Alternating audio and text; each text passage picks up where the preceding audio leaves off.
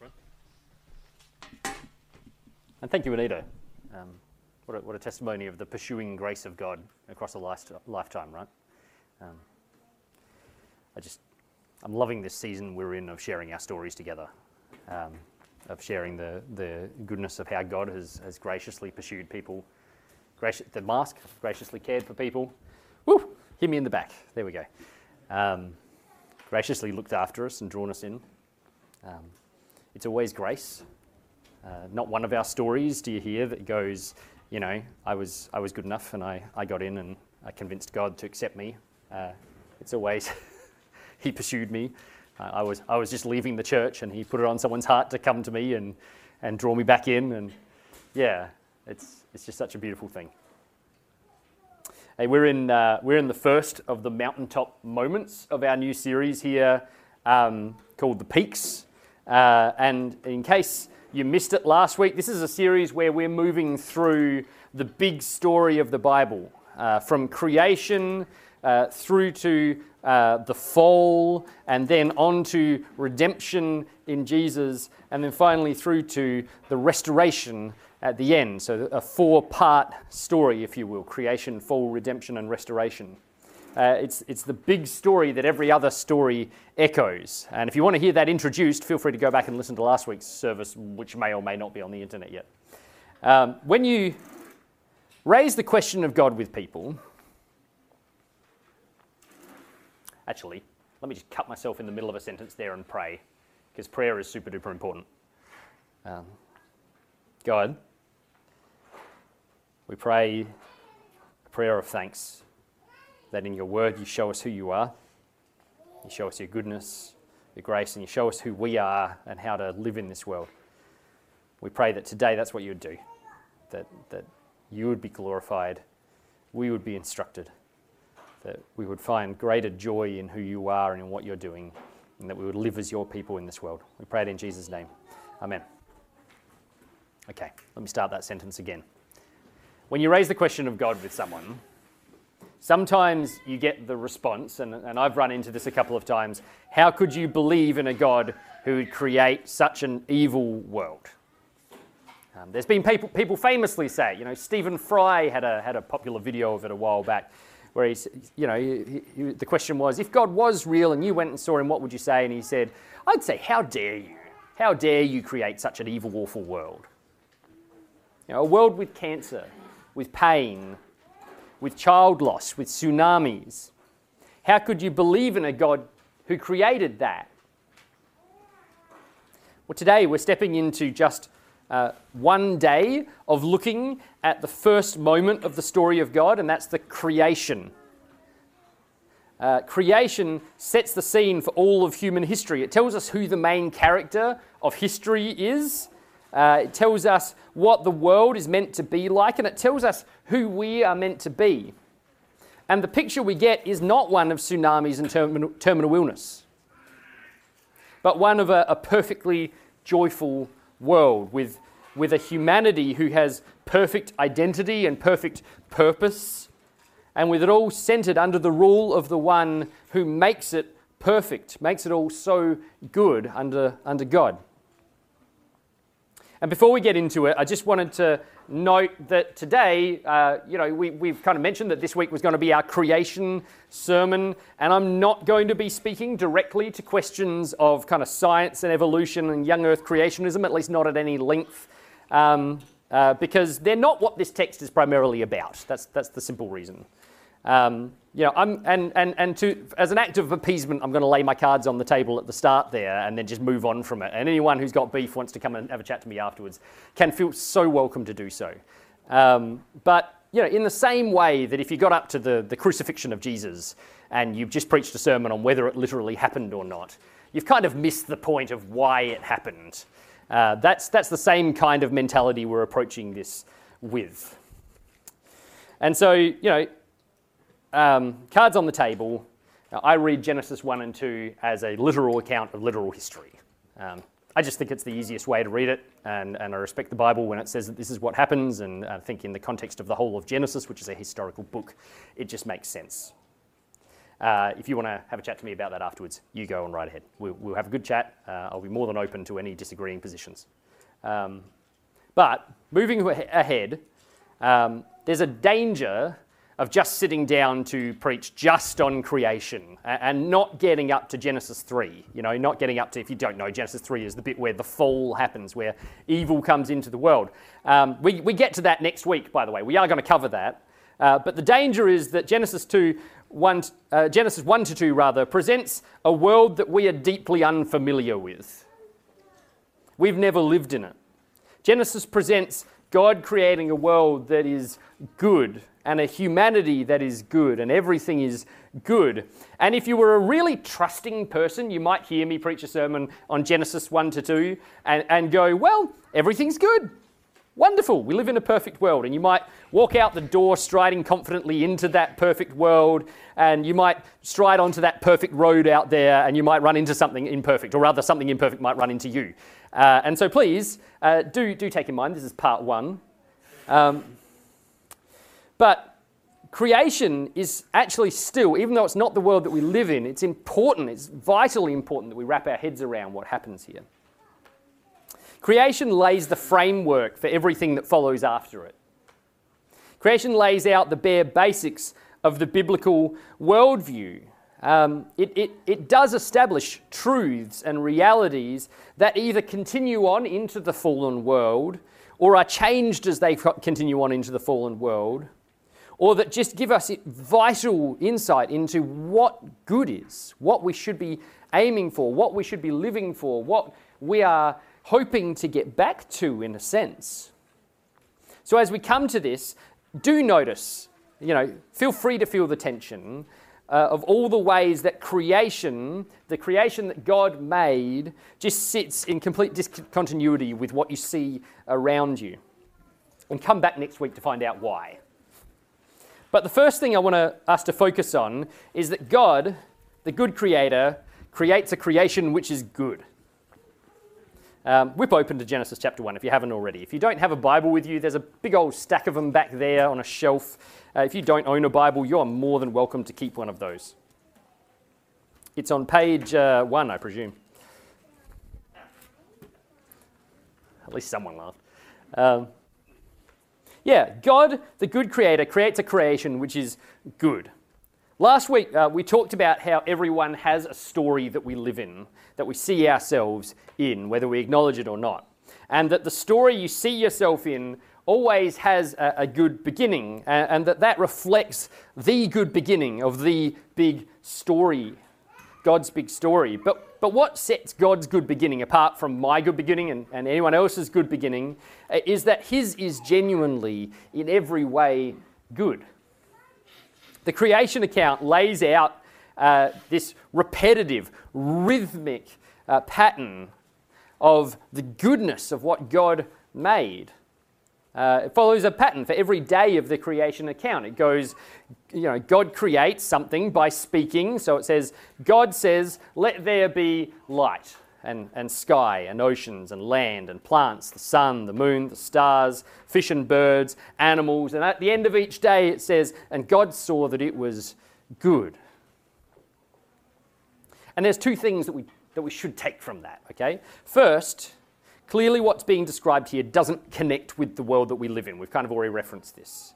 Clearly the goodness of the original creation doesn't correlate with the brokenness of the world that you and I live in. If you haven't run into that, then please come to me afterwards, actually. That would be genuinely surprising.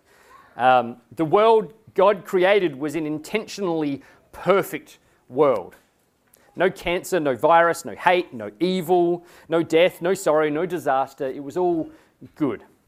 And that's not the world that we live in, and we'll come back to kind of why that is next week. But the second thing that we need to take from this, from the days of creation, as God is creating the world, we find a fundamental reality of the Bible being laid down for us, of the big story of the Bible. And that is that God's story is God's story. He is both the main character and the author of this story. I suppose in that sense it's autobiographical. At every point in the creation narrative, God is the active character, the main character, bringing everything else into being. Everything else sits secondary to the one who creates it. In fact, our tendency is to read Genesis chapter 1 kind of as the story of how we and this world came about as the primary focus of it. The story of humanity's origins is what we love to look at most there. And that's definitely in there, don't get me wrong, but actually, do you notice that the 7-day creation narrative, it reaches a climactic note when humanity is created, but the final act of the creation week is not an act of humanity. In fact, we don't do anything in the creation week, but the final act is God stepping into his rest. And the fact that God is the main character of the story is a thing that remains true across the entire Bible narrative and across all of history and across our lives. And it's important to say because we tend to approach this life and this world like we're the main character. And God's just the supporting role to my life and my goals and my ends.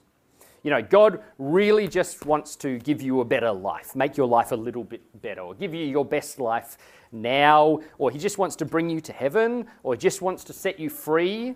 And some of those things, I should differentiate it, some of those things are things that God does do for those who trust in Jesus. Don't get me wrong, but from the biblical worldview, it's not primarily about us. It's about him. It's fundamental to the Bible's perspective of the world. History is his story, although that's not actually where the origin of that word comes from, it must be said. God is not just there as an aid to you and me having a better life.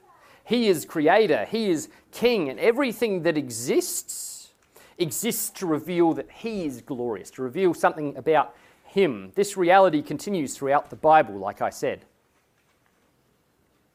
So, to give you a couple of examples, when we get up to Exodus and God delivers Israel from Egypt, the words that are repeated over and over again are so that you may know that I am the Lord. God's not just doing this thing so that Israel can have a bit of land to live in. He's doing it so that they will know him because he's at the center of the story.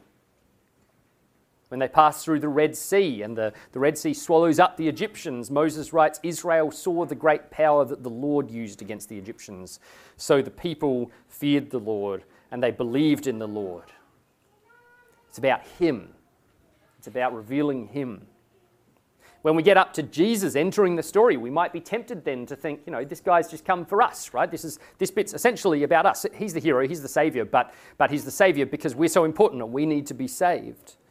And it's absolutely true that at the deepest level, Jesus is everything that we need. We find it fulfilled in him, and he did come into this world to save us. But what we need is not a God who will show us that it's all about me. What we need is to see that it's actually all about him. And so Paul tells us in his letters, in Romans, from him and through him and to him are all things. To him be glory forever. Amen. And in Colossians, all things were created through him and for him, through Jesus and for Jesus, he's saying there, which means that he is both the origin and the goal of the story. And when we see the throne room of God in Revelation, the curtains of heaven and of eternity are pulled back and we see God's throne room, we catch a glimpse of these eternal truths. And who's sitting on the throne? I'll tell you who's not sitting on the throne, me. And everyone said hallelujah, right? At the center of the story is God at every point. And it's vital because one of the things that causes so much pain in this world and brokenness and evil and suffering is, and we'll get to this in more detail next week again, is people who see a world that revolves around us, around me, where in their hearts they are enthroned, or I am enthroned. A world where I am the most important, the main character of it all.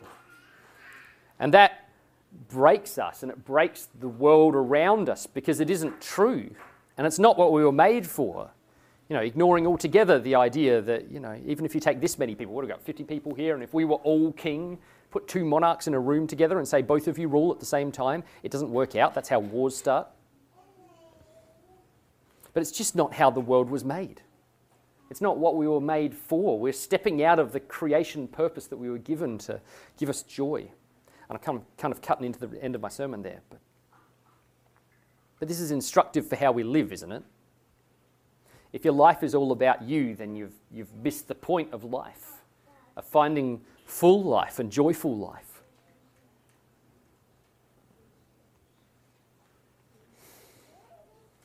If it's all about a bigger business, or a bigger house,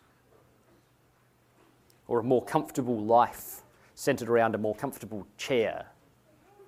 It's amazing how much you can spend on a chair, isn't it? But if those are your focus, if those are your goals, if those are the things that work out day to day in your life as the things that take priority, then you've missed the point. Our lives should center on getting to know our Creator better. Our lives should center on Him and living in relationship with Him. And everything else should be secondary to that. But then, if God's the main character, right, we might ask the question, what about us? Really, if the story isn't about us, why read it? Sounds a bit egotistical when I say it out loud. The answer is that although the Bible is first, foremost, and always about God, as we encounter the one true story of the one true God, we do find out who we are there. In fact, God calls us into His story and to being a part of His story. And in the creation of humanity, we see that humanity is created with good identity and with good purpose and under God's good rule. And again, these verses, they're one of those parts of Scripture that you can just go as deep as you want on. They are the never-ending lap pool in that sense that just gets, the deep end just keeps getting deeper. I suppose the easy analogy would have been the ocean now that I think about it. But I do think that these three aspects here stand out as pivotal to our creation. We are made with good identity, good purpose, and under God's good rule. And again, we have to say that what we see here, the humanity that we see created here, doesn't correlate, doesn't connect directly with the humanity that we see today. Identity, purpose, and rule are all things that people actually long for. We strive to find our identity. Go on Amazon sometime and type in the word identity and see how many books come up. I did, 60,000, in case you're wondering. We ache for a life of genuine meaning and purpose. And we generally try to seek out rule by replacing the great good rule of God with the deeply inadequate rule of me. Not, you wouldn't replace it with me, understand? You'd replace it with you. But here in Genesis, we see where our true identity is found. We see where our good purpose is found. We find a purposeful life here. And we find a rule which is a joy to live under. So first, read this with me. God says this. This is from the start-ish of verse 26. Then God said, "Let us make man in our image after our likeness, and let them have dominion over the fish of the sea, and over the birds of the heavens, and over the livestock, and over all the earth, and over every creeping thing that creeps on the earth." Now, little aside here, and we can't do too many of them today, because like I said, they're never-ending lap pool. Little aside, the us in that sentence is actually somewhat significant. In the let us create, it reminds us of something important, which is that creation isn't just an act of God the Father. We don't have a Bible that is God the Father, God the Father, God the Father. Surprise, there's a Spirit and Son. The full Trinity of God is active in the creation week and in creating everything. You know, we see that affirmed, like at the start of this narrative, we have the Spirit of God, the personal presence of God, the Holy Spirit hovering over the waters.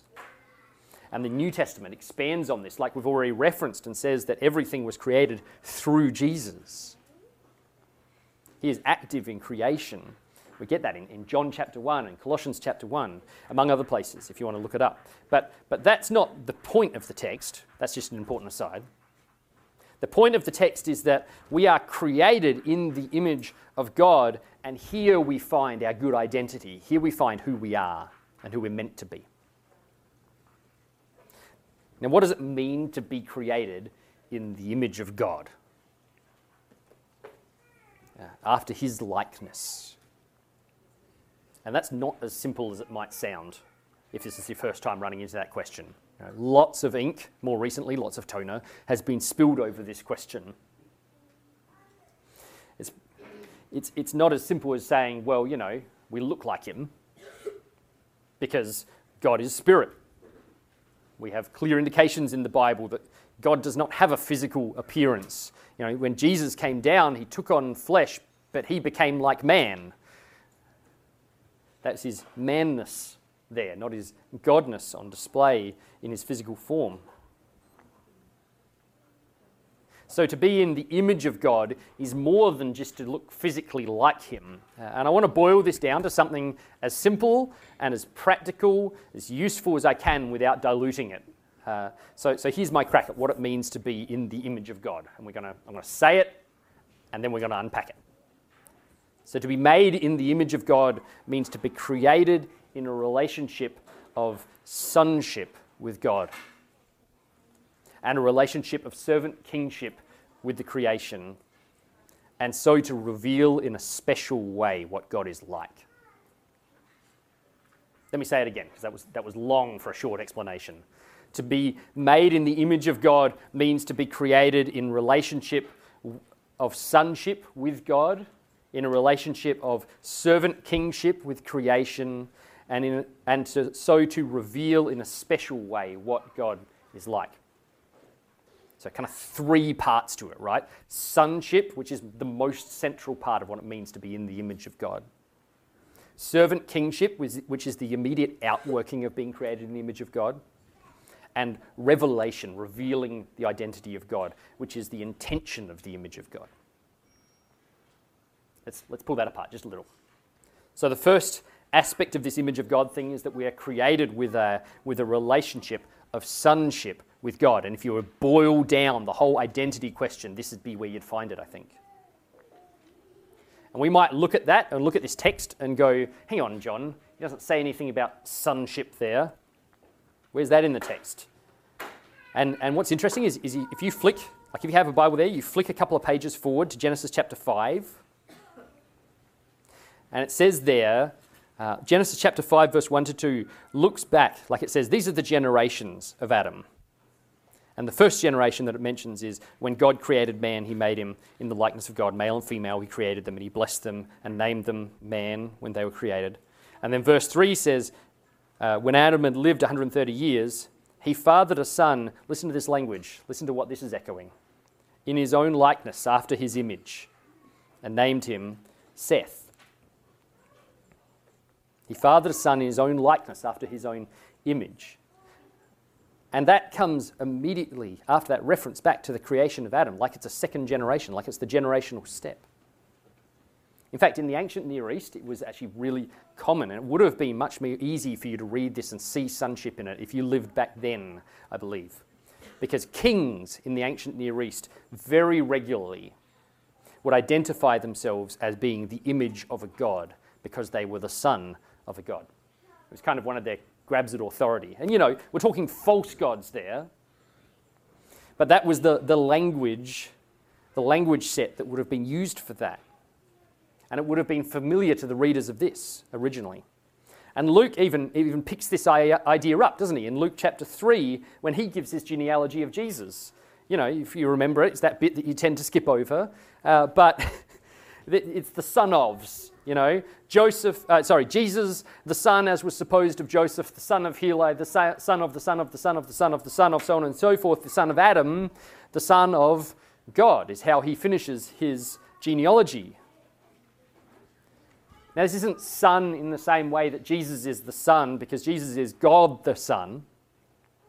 But inherent to being created in the image of God is this idea that we were created to live in relationship with God as sons. And so we live in relationship with him and are like him. Like a son is like a father, functions like their father, shows something of their father and how they live, because we are his children. And by the way, this isn't, you might be hearing this, ladies in particular, and going, gosh, I thought it was for all of us. But this is actually not just for the guys. That's super clear because it says, in the image of God he created him, male and female, he created them. And in fact, the only thing in the entire creation narrative of Genesis 1 to 2 that gets called not good in a big passage of things that are good is when there isn't a woman next to the man's side. God sees that the man is alone and he says it's not good in Genesis 2, that he should be alone. So the image and therefore the relationship of sonship is not gender specific. In fact, you can well argue that it's only best represented when there are men and women present. And if that's still a struggle for any of the ladies here to think of yourself in a relationship of sonship, remember that us blokes, we have to be the bride of Christ. So there's that. But we're created then for this special, close relationship with God. But then that sonship has a result. We are to be the servant kings of creation, and this is super evident in the passage. God says, let them have dominion, and then he lists everything that exists and says, let them have dominion over that. And this isn't dominion or kingship like the world practices kingship and dominion, kind of domineering.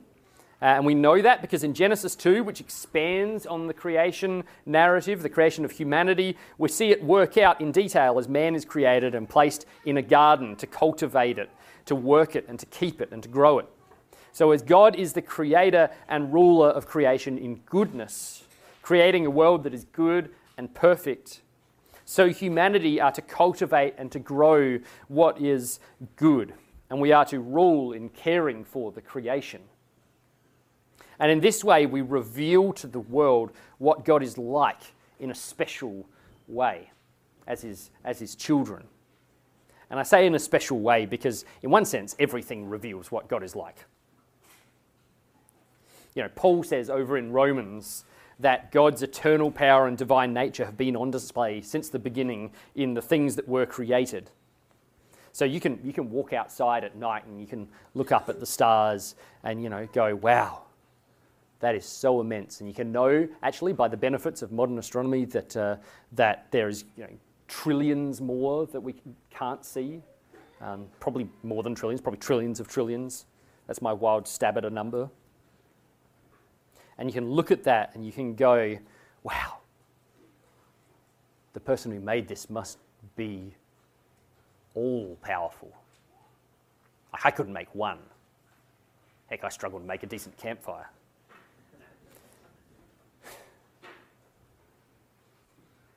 But we had God as Father.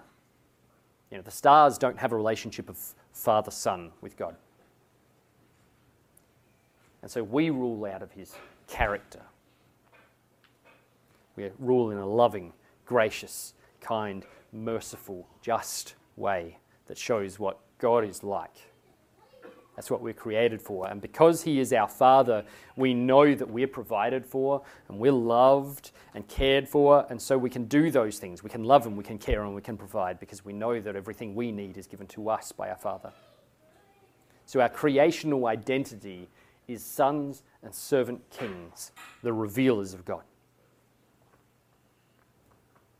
But then we have a purpose given to us, not just an identity. It's really a mandate is given to us, is the word they use. After God has created humanity, he says, multiply and fill the earth. And you notice, this isn't just a command to go have lots of babies. That's certainly part of it. It's not just a call to fill the earth with humanity. But in context, this is a call to fill up the earth with the revealed image of God. To fill it with sons and servant kings who express God's goodness in every corner of the earth. It's a call to spread the border of the Garden of Eden until the special sanctuary of God fills the whole earth, and so the whole earth is filled with what God is like. So we're created with this good identity, the image of God, with good purpose to fill the creation with the image of God. And finally, we're created under his good rule. And there are two things that I want to point to you about the rule of God. First, in the Garden of Eden, God gives one command for humanity to follow. You're probably familiar with this bit. It's a famous part of the Bible. Do not eat of the tree of the knowledge of good and evil. If you do, you'll die. I'm paraphrasing, by the way. Let's be real. That's not the biggest ask anyone's ever given to anyone. Don't eat of this one tree. Every other tree, fine. Apples like you have never tasted in your life. Pears that are more glorious than they have ever would ever seem again throughout the whole creation. Mangoes exactly as they are today, because you can't improve a mango. Unless you get one of those stringy ones, I guess. But, the works, and even better, a tree that will give you life forever, just not the tree of the knowledge of good and evil. Just one. And we'll look next week at what it means that it's the tree of the knowledge of good and evil. But really what's happening here is we're seeing where humanity are intended to flourish as those servant kings in this world. And it's under the rule of the great king. And if you hear that and think, yeah, but we have to be servant kings, but he gets to be the great king. Why isn't he a servant king? Now just remember that he needs nothing from us, and so the entire act of creating the whole world is an act of grace and servanthood by the great king. Caring for the creation that he's bringing into creation. Get your head around that. But second, we get the seventh day of creation. And the seventh day of creation is so important because the seventh day of creation, it reminds us of that reality that although we find out who we are in this story, God is king in this story. It'd be wrong to read Genesis 2, 1-3 and think that God is resting because he's tired, because he's worn out from a hard week's work. We don't get any indication as he's creating the world that God is breaking a sweat. I can't remember who it was, but there's a famous theologian, one of the old historical ones, who goes, God could have done it in 7 seconds if he'd wanted to. He chose to do it in 7 days. But the language of these verses, it gives us an indication of the purpose of the creation as a whole. Lots of commentators will point out that this language is actually the language that was often used in other ancient Near Eastern cultures for the setting up of a temple, where a deity, a false deity, obviously, would be said to have completed their work in setting up the temple, and then they would rest in the temple. Their presence would come to rest in the temple. And that language of setting up a holy place is really present here when you look at it, right? God blesses the seventh day. God declares it holy. But the point is that God has set up creation for this purpose. God's temple here isn't a building like the other gods who haven't even been thought up yet. The true God, his creation will be his sanctuary. I notice that the seventh day is left open-ended. Remember that pattern? For all the other days, there was morning and there was evening, the first day, the second day, the third day, the fourth day, the fifth day, the sixth day. But the seventh day is left open because God's purpose in creation is ongoing.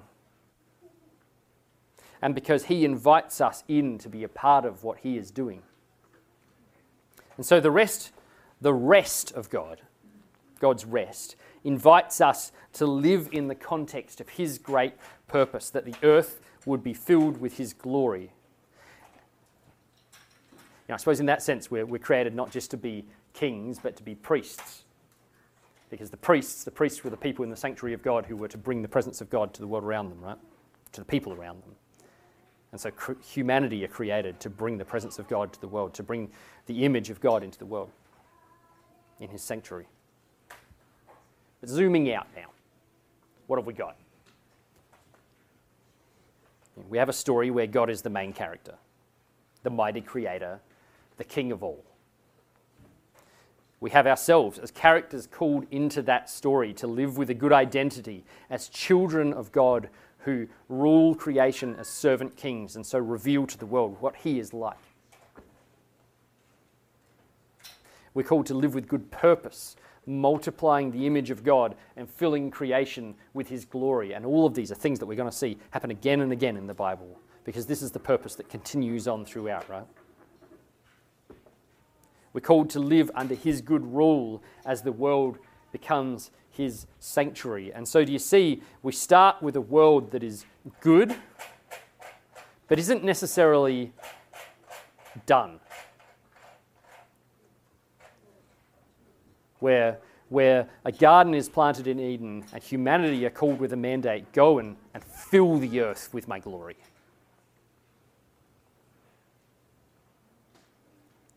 Humanity had work to do, and not laborious hard work, but joyful work in living out our purpose and our identity.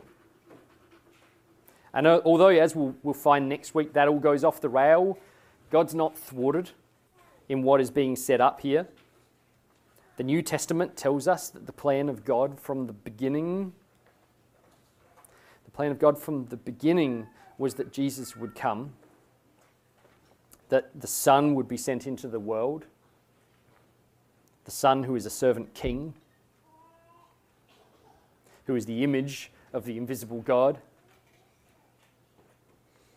And through him, people would again live as sons of God, and the image of God would multiply in the world, and disciples would be made. And one day, at the end of the story, the whole earth would be filled with the image of God, with the glory of God.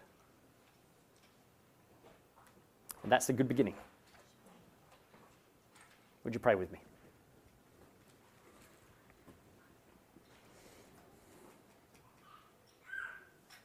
Jesus, thank you for creating us. God, Father, Son, and Spirit, thank you for how good and caring and glorious you have been to us. And thank you, Lord, that you have brought us, if we've believed in Jesus, you have brought us back into line with your story. Through the servant king, through the great Son, through the image of God, Jesus, you bring us back into who we're meant to be. We pray, Lord, that we would be multipliers, that we would be people who multiply the image of God in making disciples. And we pray, Lord, that the words of your Bible would sink deep into our hearts and that we would live in your great story. We pray it in Jesus' name. Amen.